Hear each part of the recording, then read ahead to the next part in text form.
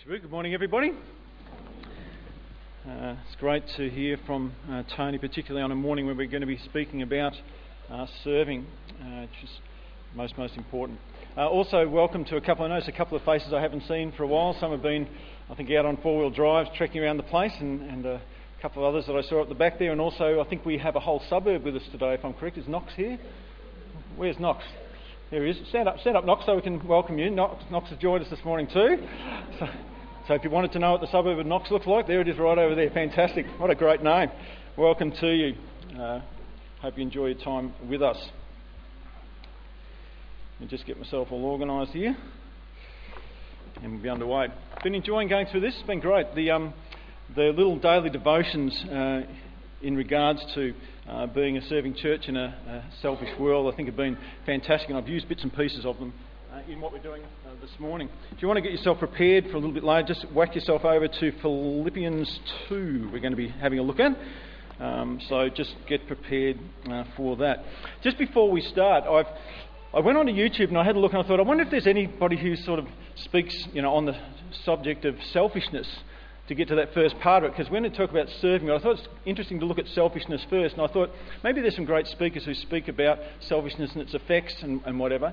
And so I had a look and I came across a little video which is only, we've taken about 25 seconds out. It goes for about an hour, and I thought at first when I was looking at it that it was actually a joke, because I could hear sort of people laughing, and then I'm hearing what the person's saying and I'm sort of laughing along, and then I realised, hang on a second, this is fair income. Have a listen to this. Sometimes people say, Abraham, it seems like you teach selfishness. And we say, we really do. Because selfishness, let's define it. Selfishness means vibrational alignment with self. And in order to understand that, you got to know who self really is. Self is source. Self is pure positive energy. Self is worthy. Self is clear-minded. Self is healthy. Mark put that bit on the end for me, and that's sort of scary to even hear that it's actually preaching selfishness. And not even in the world, you don't often even hear that. People, even if they are selfish, they tend to sort of keep a little bit quiet about it, but there it is actually being preached. It doesn't take a genius to realise that we live in a world that's abundant in both selfishness and greed. And these two friends, they sort of link arms and they walk arm in arm down the aisle together in a marriage that is bound to last because they complement each other so well. And their relationship is very hard to separate or to shake. And they work in concert to achieve their purposes. One will do something and the other one agrees with it. Selfishness and greed, just a perfect marriage. And if you look in any direction, doesn't matter where you're looking, you'll either see or you'll hear selfishness in the world. You only have to go to our leaders, or even in some countries you have leaders who are living in opulent castles and houses, and yet their people are starving in the streets. You only have to listen to the TV or the things we have. We have an iPhone, we have an iPad. It's my store, Myer, and it's because you're worth it. Everything is about self. It's designed that way. And a couple of weeks ago, I don't know if you heard this one, there was a study that they had just completed, and it was on psychopathic business leaders. Did any of you see that? It fascinated me that they just completed this study on psychopathic CEOs and executives. And the deal is that it's actually rising, which shouldn't be any surprise to us really, particularly when you see some of the huge bonuses that they pay themselves, even in companies where they're not making money. And during this week also I saw, which I thought was a great idea, it was please offer me a seat badges. Did you see that? They're trying to promote that on public transport for people who have got hidden disabilities. And I thought, yeah, it's a great idea, and I'm listening to it on the radio. And the next thing, people start ringing up, and it starts turning around the other way. People saying, oh yeah, but you know what's going to happen. They're just going to get those badges and they're just going to use them, and they're just so that they can get a seat. And I'm thinking, no, they're not. Yeah, they probably will, actually, because that's just who we are.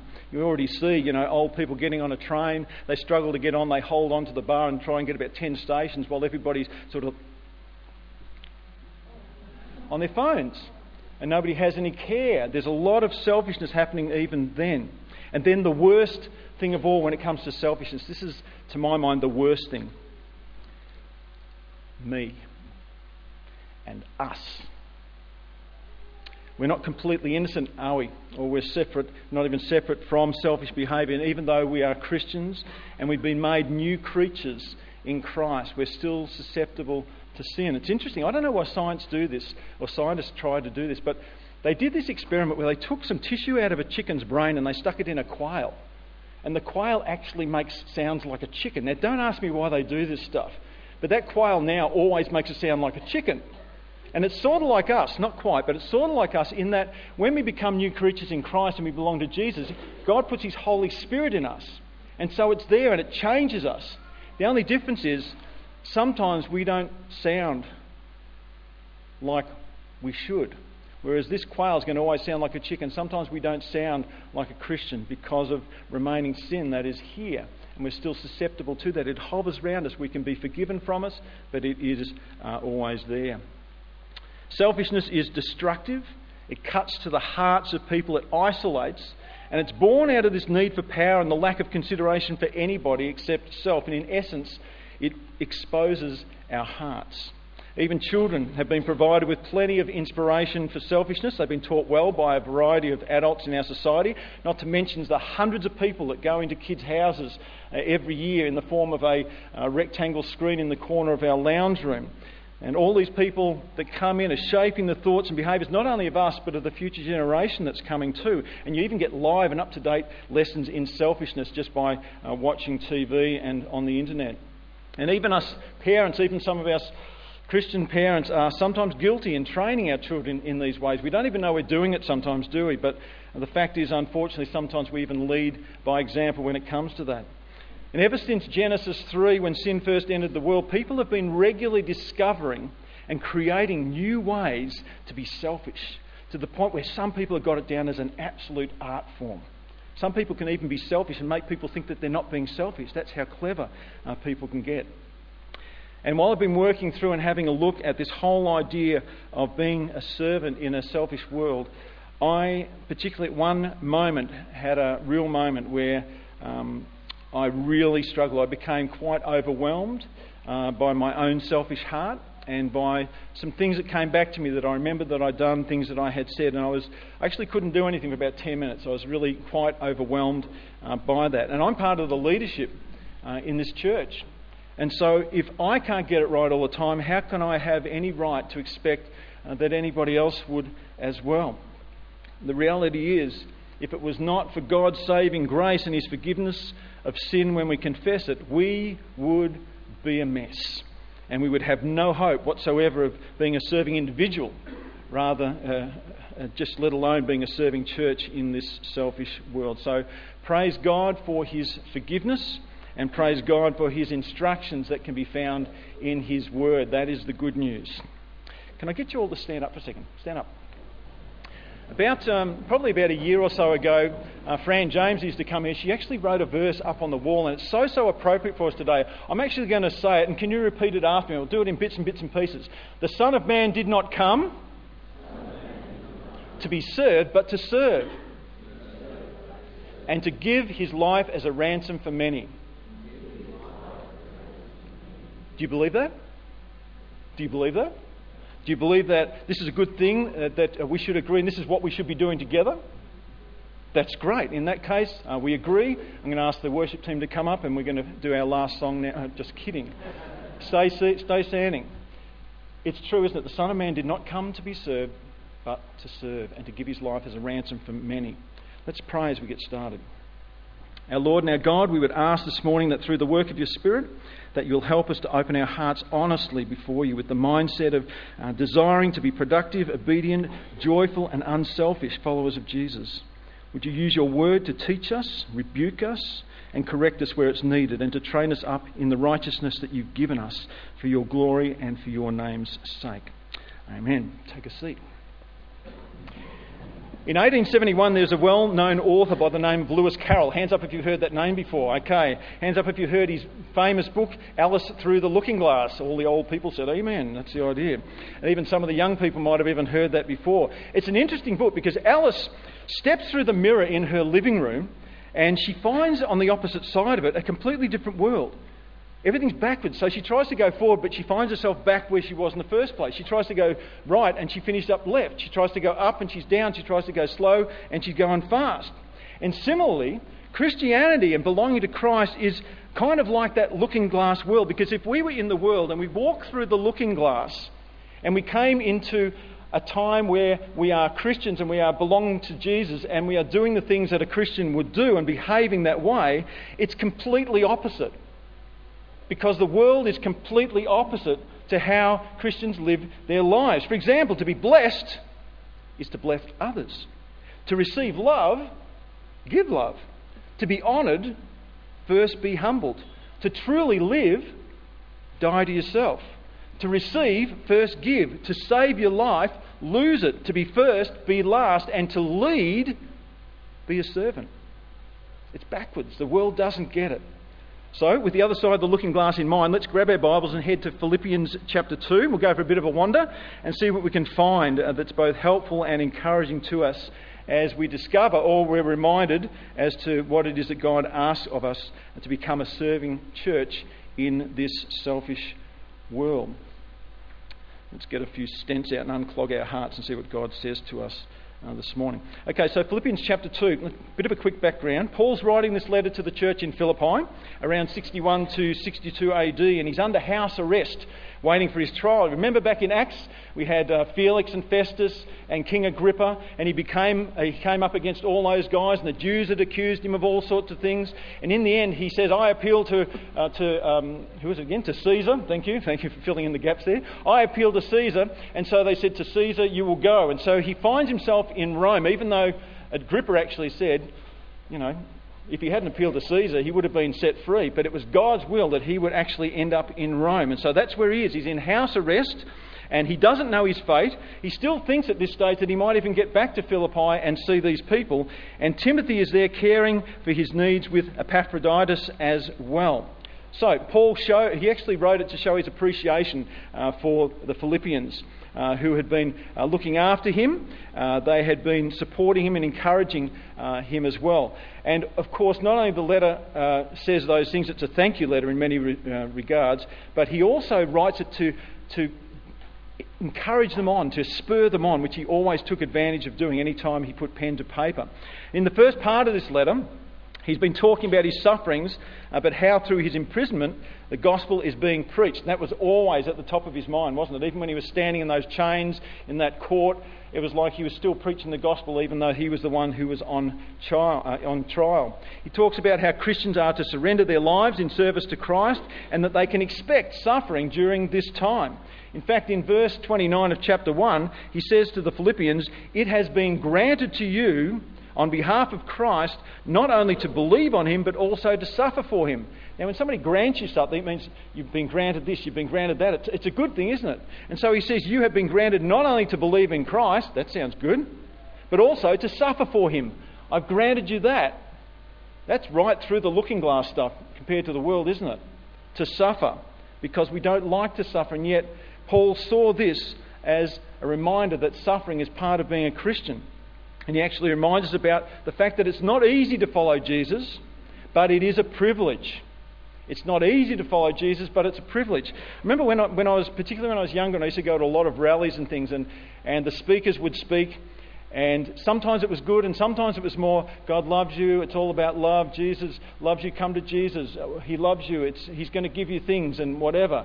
And then they sing, Just As I Am, that famous hymn, Just As I Am, and they sing it, we'll sing it 10 times while you come down from the balconies and people are flooding down because Jesus is going to do something for them and he loves them and all that sort of stuff. But there's no talk of suffering and there's no talk of repentance or sin and asking repentance of sin. And so they come down to Just As I Am, and they leave the building just as they were when they first came in. And because we can see here that Paul sees that it's not just a case of following Jesus, which is a privilege, but it's also the fact that they're serving. In the last 3 verses of chapter 1, Paul tells the Philippians how to stand strong for the Lord against conflicts or the potential of internal conflicts. And so we come to chapter 2. Let's have a look at the first 4 verses. And I notice that there are 4 ifs and a then. So see if you can pick them up. Paul, you can almost, when he's writing, you can almost see how he would have been saying this, can't you? When he says it, he'd be really exhorting them. It goes like this. Follow along with me. Chapter 2, the first 4 verses. If you have any complete by being like-minded, having the same love, being one in spirit and purpose, do nothing out of selfish ambition or vain conceit, but in humility consider others better than yourselves. Each of you should look not only to your own interests, but also to the interest of others. Good words, eh? Can I exhort you? Put your Bible down for a second. I'm not Paul. Let me read it to you. Canterbury Gardens. If you have any encouragement from being united with Christ, vain conceit, but in humility consider others better than ourselves. Each of us should not only look to your own interest, but also to the interest of others. They're good words, aren't they? His letter, you can just see this exhortation to the Filipinos. Not to the Filipinos, to the Philippians, the Filipinos. Yeah, the other letter to the Filipinos. Right, where they sort of probably, the letter was in a manila folder or something like that. Sorry. The Philippians, not Filipinos. Okay, let's get that straight.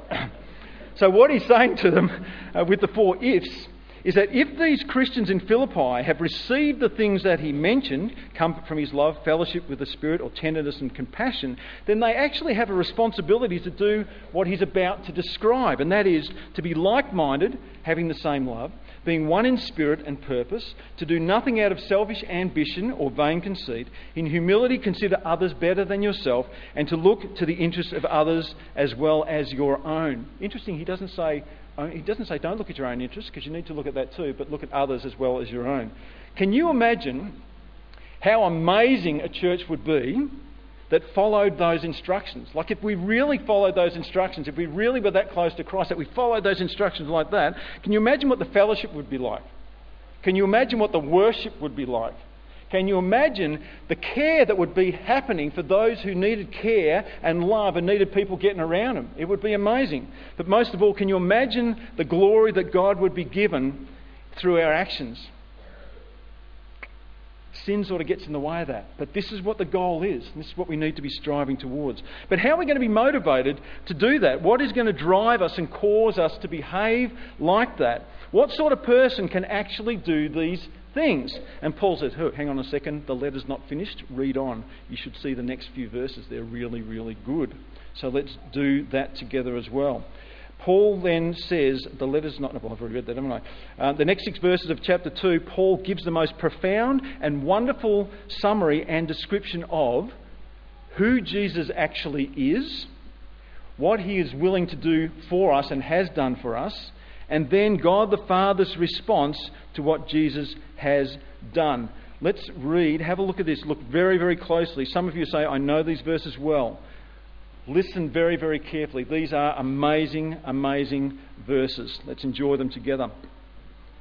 Your attitude should be the same as that of Christ Jesus, who, being in the very nature God, did not consider equality. Now, first of all, who being in the very nature or form, it says as well. So being in the very nature or form God, did not consider equality. So it tells us that Jesus quite definitely is equal with God right here too. But he did not consider equality with God something to be grasped. In other words, something to be hung on to, something to cling on to, something that I'm going to keep these rights. He did not do that, but made himself nothing, taking the very nature of a servant. In some versions it will say emptying himself. Let's have a look at that whole idea of emptying himself. It doesn't mean that he emptied himself of his deity. He was still God. He never said that he wasn't God. He knew who he was. But what it means is, and the words that are originally used tell us, that it means that he emptied himself of all his privileges and rights and prerogatives that he had being God. And in this mystery, which is difficult to understand, he was both fully man and fully God. And what about the idea of a servant? What does it say here? It says, but made himself nothing, taking the very nature of a servant, being made in human likeness. Paul tells us that Jesus took the nature or the form of a servant, being made in the likeness of men. Paul could have said that Jesus took the form of a human being, and that would be lowly enough for God. And there's even a Greek word that you can use for humanity that Paul chose not to use as well. Or he could have even used a specific word for male in compared to female. But he chooses instead to use the word doulos. And that word doulos, which is specifically chosen by Paul, means slave or bondservant. slave or bondservant. I actually looked up what the definition of a bondservant is. You want to hear it? It says, it's someone who belongs to another without any ownership rights of their own. Isn't that Jesus? Giving up all of his rights of ownership to come. In other words, Jesus became a particular kind of man, a slave, the lowest position a person could possibly be in the Roman world. And when you think about it, that was his life. He was born in a lowly stable in a cave with a bunch of animals looking on. So he had to borrow a place to be born. He had to borrow a boat to preach on, if we remember that. He had to borrow quite often a place to sleep. He had to borrow a donkey to ride into Jerusalem. He had to borrow an upper room so that they could have the Last Supper. And then when he died, he was buried in a borrowed grave. So this is how he made himself a lowly servant, a bond servant. It's amazing, and I'm staggered again, that God, who created the universe, becomes a slave on purpose for the plan that he had. This is the creator of the world. This is God's own son. He's rejected, he's insulted, he's humiliated by the people that he made. And I'm staggered. And the more you think about it, the more staggering it becomes. But you want to know some great news that comes out of this? And I got this from a guy, I reckon this is fantastic. It means that no matter what you go through, this is great news, folks, no matter what you go through, no matter how low you may get, you can never sink so far that Jesus cannot get under you and lift you up. He can identify with you in any situation, no matter how hard, poverty, loneliness, homelessness, rejection, you name it, he has already been there. And that's good news for us. Let's have a look at verse 8 together. Verse 8. And being found in appearance as a man, he humbled himself and became obedient to death, even death on a cross. Can I ask you a quick question? Who was it that actually humbled Jesus? Tell me, read it. Who actually humbled Jesus? Himself. Himself. Nobody humbled Jesus. He humbled himself. This is a sign of a servant. And the verse continues, and became obedient. Who was he obedient to, everybody? Give it to me. His Father. He was obedient to his Father and became obedient to death, even death on a cross. And that's how it should be said. He became obedient to death, even death on a cross. Probably the most cruel, painful and shameful form of execution that you could ever think of. And here's the good news to it, and this is amazing. God the Father did not force death upon the Son. He didn't force death upon Jesus. It was the Father's will, but it was the Son's will always to perfectly obey the Father. Jesus had a free choice, because if he didn't have a free choice, then it wouldn't have been obedience, would it? But he had a free choice to do these things. And he talks about his life in John 10:18 when he says, no one takes it from me, but I lay it down of my own accord. I have authority to lay it down and authority to take it up again. Who is in control here? It's Jesus that is in control. And now at verse 9, we arrive at the victory march. We have just seen what Jesus has done in humbling himself, in making himself nothing, emptying himself, taking the very nature, the form of a servant, being made in human likeness. And now we get to chapter 9 and we have a big grin on our face. And God the Father certainly has a big grin on his face too as he deals with Jesus here. Let's see what it says. Therefore, because Jesus has done all these things, because he's been so obedient, therefore God exalted him to the highest place and gave him the name that is above every name, the Lord. That at the name of Jesus every knee should bow in heaven and on earth and under the earth. Everybody's going to bow to Jesus one day. Christian, non-Christian. Here, everybody will bow to Jesus. And every tongue confess that Jesus Christ is Lord. That is great news. Hang on, I missed a bit. This is a bit that we should never ever miss out. Look at the last bit of that verse. What does it say? To the glory of God the Father. It all works in concert together, doesn't it?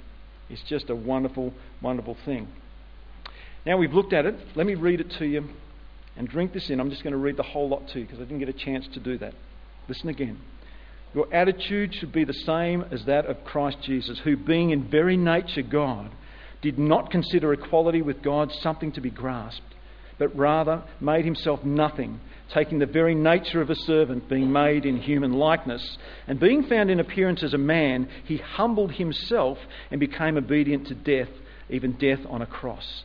Therefore God exalted him to the highest place and gave him the name that is above every name, that at the name of Jesus every knee should bow in heaven and on earth and under the earth, and every tongue confess that Jesus Christ is Lord, to the glory of God the Father. From a cradle to the cross to a crown. What a progression that is. What a progression that is. Let's pick it up at verse 12. I'm not going to read through the whole lot here, but some verses I think are important. Therefore, my dear friends, as you have always obeyed, not only in my presence, but now much more in my absence. Isn't that important? It's important, isn't it? Paul's saying you obey even when I'm not there. Is that the same for God too? Even when, when people aren't looking, we still should be doing these things. We still should be obeying, even if people aren't looking. So he says, therefore, my dear friends, as you have always obeyed, not only in my presence, but now much more in my absence, continue to work out your salvation with fear and trembling. And what that is, so he's exhorting them. Work out your salvation with fear and trembling, for it is God who works in you to will and to act according to his good purpose. Do everything without complaining or arguing, so that you may become blameless and pure children of God, without fault in a crooked and depraved generation in which you shine like stars in the universe. Great words. Let's get practical. I want to get practical with you now. We've heard verses 1 to 5, and I'm going to bang on about them because they are wonderful, wonderful verses, and we need to keep them in the forefront of our mind, particularly when we're considering what it means to be a servant. But when Paul gave instructions, every time he gave instructions, the main purpose was never for an intellectual exercise, but it was always that there was some practical thing that went along with it. To him, theology and action were bound together, so that theology that he taught was meant to be the way of life for the follower of the Christian. And so it is for us. So I want to have a look at two other guys a little bit further down the passage that were both servants of Paul and God when the rubber was really hitting the road. And then let's talk about what that kind of serving can look like for us as a church. So at verse 19, here we find Paul, after giving instructions as to how the body of Christ is to function and how Christians are to treat each other in church life, and after presenting Jesus as the perfect example of someone who gave up all his rights to serve, we're about to hear about these two men, Timothy and Epaphroditus, who both display that exact humility and selfless service that Paul had been writing about. So let's have a look at that. Pick it up at chapter 3 and verse 19. And it reads, I hope in the Lord Jesus to send Timothy to you soon, that I also may be cheered when I receive news about you. I have no one else like him who takes a genuine interest in your welfare. For everyone looks out for his own interests, not those of Jesus Christ. But you know that Timothy has proved himself, because as a son with his father, he has served with me in the work of the gospel. I hope, therefore, to send him as soon as I see how things go with me. And I am confident in the Lord that I myself will come soon. But I think it is necessary to send back to you Epaphroditus, my brother, fellow worker and fellow soldier. Interesting, he calls him a brother, a worker and a soldier, who is also your messenger, who you sent to take care of my needs. For he longs for all of you and is distressed because you heard he was ill. Indeed, he was ill and almost died. But God had mercy on him, and not on him only, but also on me, to spare me sorrow upon sorrow. Therefore, I am all more eager to send him, so that when you see him again, you may be glad and I may have less anxiety. Welcome him in the Lord with great joy, and honour men like him, because he almost died for the work of Christ, risking his life to make up for the help you could not give me. Here are two guys, Timothy and Epaphroditus. And at first when you look at what they're doing, well, it's like, okay, so he took a message, he brought some nice things from the Philippians to give to Paul. That was good. They're sort of probably running around doing a few errands here and there. And you say, well, is that really serving? It's just sort of really, doing what you're told. The reality is, if Timothy hadn't been there, Paul would not have been looked after as he was. And Paul is the one who was really increasing the gospel, as I'm sure Timothy was as well. With Epaphroditus, well, he was sick almost to the point of death. And who was he concerned about? He was actually concerned about the people back in Philippi, because they were so distressed about how he was. Everything about that passage says that we are concerned for the other person, that we are serving with God's heart and serving Paul because the gospel is being increased, but we're not thinking about ourselves. It actually reeks of that. Okay, so Considering Jesus' example of humility and servanthood in verses 5 to 11, and if we have a desire in us to humble ourselves before Him and to serve the body of Christ, our families, the community and the world, what can we do? We're going to get practical here now. Okay, so here's the reasons why, and here's what Christ has done for us. And there's a couple of examples in Timothy and Epaphroditus. But what can we do? The first thing I want to say is that we are already doing a lot of things. And I am so grateful for the servants in this church.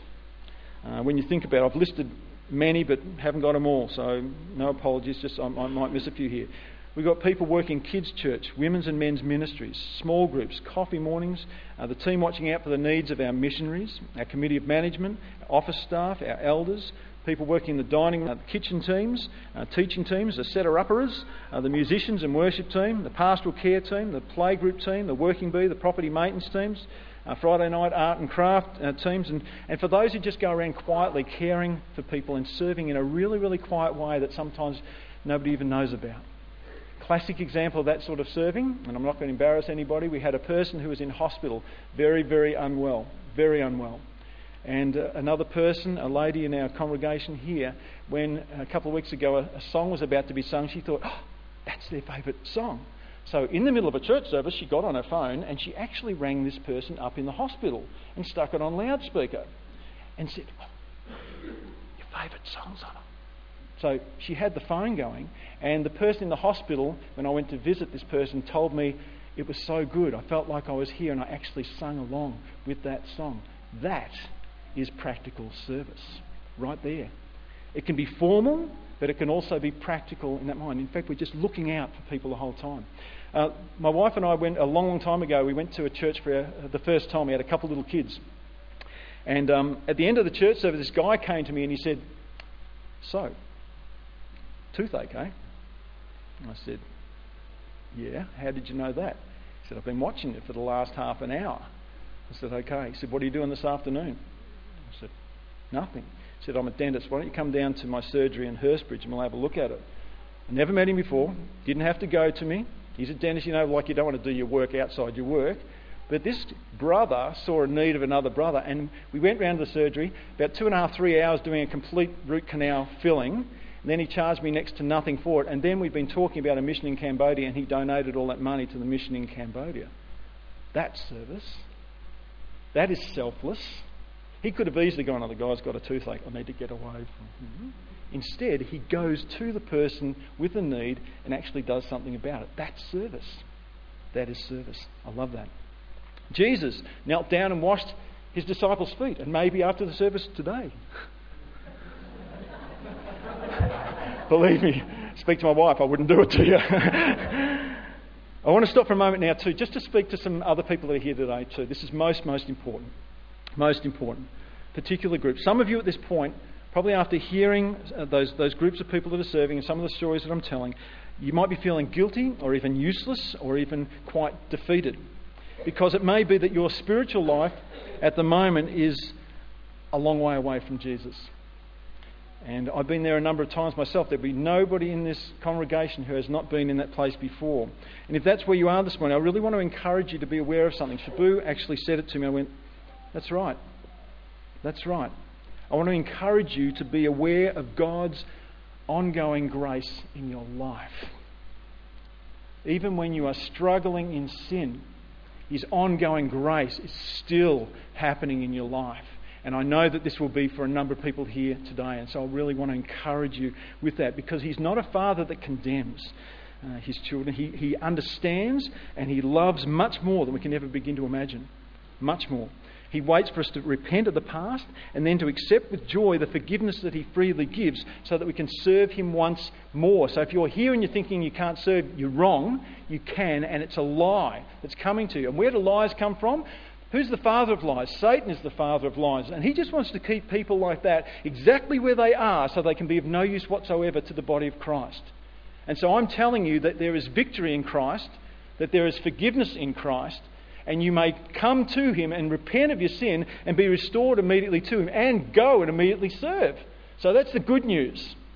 And if you are somebody who's really struggling and you need to be chatting through or praying through, find somebody that you trust, that you know belongs to Christ, or one of the pastors. We are happy to do that with people. We want to do that with people. We want to see people restored to a right relationship with Jesus. Okay, so I'm about to give you some practical things that you can all consider when it comes to serving. So why don't we, just for a moment, we're going to pray. I'm going to ask you to pray and ask God if there's something in here that we're about to say that He jogs you in.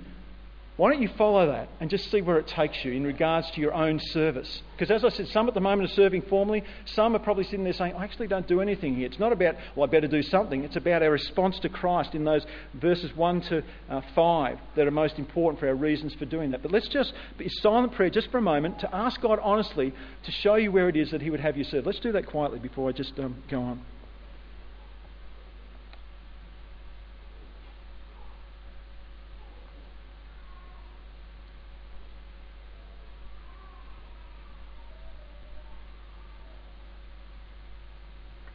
Okay, so here's a few practical things. It's a bit of a list, doesn't matter. But God might jog your memory or jog something in you. Example, if a person comes into your mind during the week, could it be God? Sure, could be. Why don't you stop and pray for that person right there? Why don't you then give them a ring and say, hey, how you doing? I don't know how many times that I have thought a person's come to my mind, I've rung and something's been going on. They might be hanging out for a phone call from a brother or a sister in Christ. And then when you're on the phone to them and you're chatting and you're listening to them, do a lot of listening, then ask them, hey, is there something I can pray for? And they might give you something you can pray for. So you can do it right there on the phone. Or if that's not appropriate, or if they don't want that, just say, hey, I'm going to be praying for you during the week about that. And then start to form a relationship with them. It's amazing when you actually speak to somebody how the relationship between brother and sister, or brother and brother, or sister and sister really tightens up big time. It's fantastic the way that he does that. What about somebody you could invite for a meal? Some of you might have been thinking, I'm going to do that for a while. Has God got somebody He could have at your house to have a meal? Who could you pick up and bring to church, or even be a volunteer on the driving roster when it's needed? Again, not, I could do that, I'll probably do that. No, with the attitude of Christ, with the humility of Christ. That's the way we want to serve, to really honour Him in the way that we serve. Who could you invite to take to one of the ladies' nights, or the coffee mornings, or the Wednesday breakfast for the guys who can't make it by himself, or who'd really enjoy the company, or who really enjoy actually being invited to come to that? Can really lift a brother or a sister in these situations. Or what ministry could you support, either in a servant role, sort of like Epaphroditus and Timothy were doing to Paul, or to actually become part of the team? Maybe it's time. Maybe God's been speaking to you a while and you've been ignoring Him on that because it sounds too scary. Of course it is. Of course it's scary. It's meant to be scary. It's not meant to be easy. To serve Him can be quite difficult. Maybe come and join one of the playgroup teams where you can befriend, I love this, where you can befriend the mums and support them, get to know them, get to know their families well. There's some incredible opportunities to share Jesus with these ladies, and sometimes the guys too, and I've already had opportunity myself, and I know others have too. It's a tremendous thing. What about serving our missionaries? That's a ripper. Send them something, get on Skype with them, write a letter to them, or find out from the missionaries team how you can be involved in that sort of stuff. Be a kids' church helper and serve those who are teaching tomorrow's teachers, or get in there and have a shot at it yourself if that's what God is showing you. Support any of the ministry teams, including the pastors and elders. We need support too, I can tell you. Ask them what you can pray for and what you can practically do to help them. When people ring me and say, hey, I've been praying for you about whatever, I'm overcome with that. It's a wonderful thing to know that the body of Christ is serving each other, looking after each other, caring for each other. Christmas in the backyard's coming up. Something practical, or even wandering amongst the community and speaking to them, serving them, finding out about them as well. Getting involved in the dining room. Do some work around the property. You could see Michael Bangay, and if you've got a hammer and nails, he'll be a happy man, I can tell you. Or even pick on one of the sections of the garden and say, that's mine, I'm looking after that. That's going to be my garden, and I'm going to, serve God by working in that garden. Visit sick or lonely, both inside or outside the fellowship. And if you want to do that, see me, and I'll give you 3 years' work, because there's plenty of that to do, and it's a joy to do that as well when we do it with the attitude that God wants us. There is no shortage. There's no shortage of areas of service. It's matching up your gifts that God's given you. So what does, for example, what does serving look like to a mum, a student, a tradie, somebody who's single, married, teenager, school, uni? What does it look like for any of us? And in our time this morning, if God's prompting you with something, will you follow up on that? Will you even come and tell us about that so we can support you in prayer and get you out there, deploy you into service? It's an exciting thing. It's an exciting thing to serve God. And for the purposes of verses 1 to 5. Let me finish with some good news. This is really, really good news. Undeserved, but it is good news. The great news for us is clearly given in Scripture for those who serve with the heart of Jesus. That there are rewards. It's all right to say that. There are actually rewards for this. We are not to serve in a boastful or prideful way. Pay attention here. We are not to serve in a boastful or prideful way, or with an attitude of doing good works for the sake of doing good works, or for wrong motives when we're doing things to get praise from others.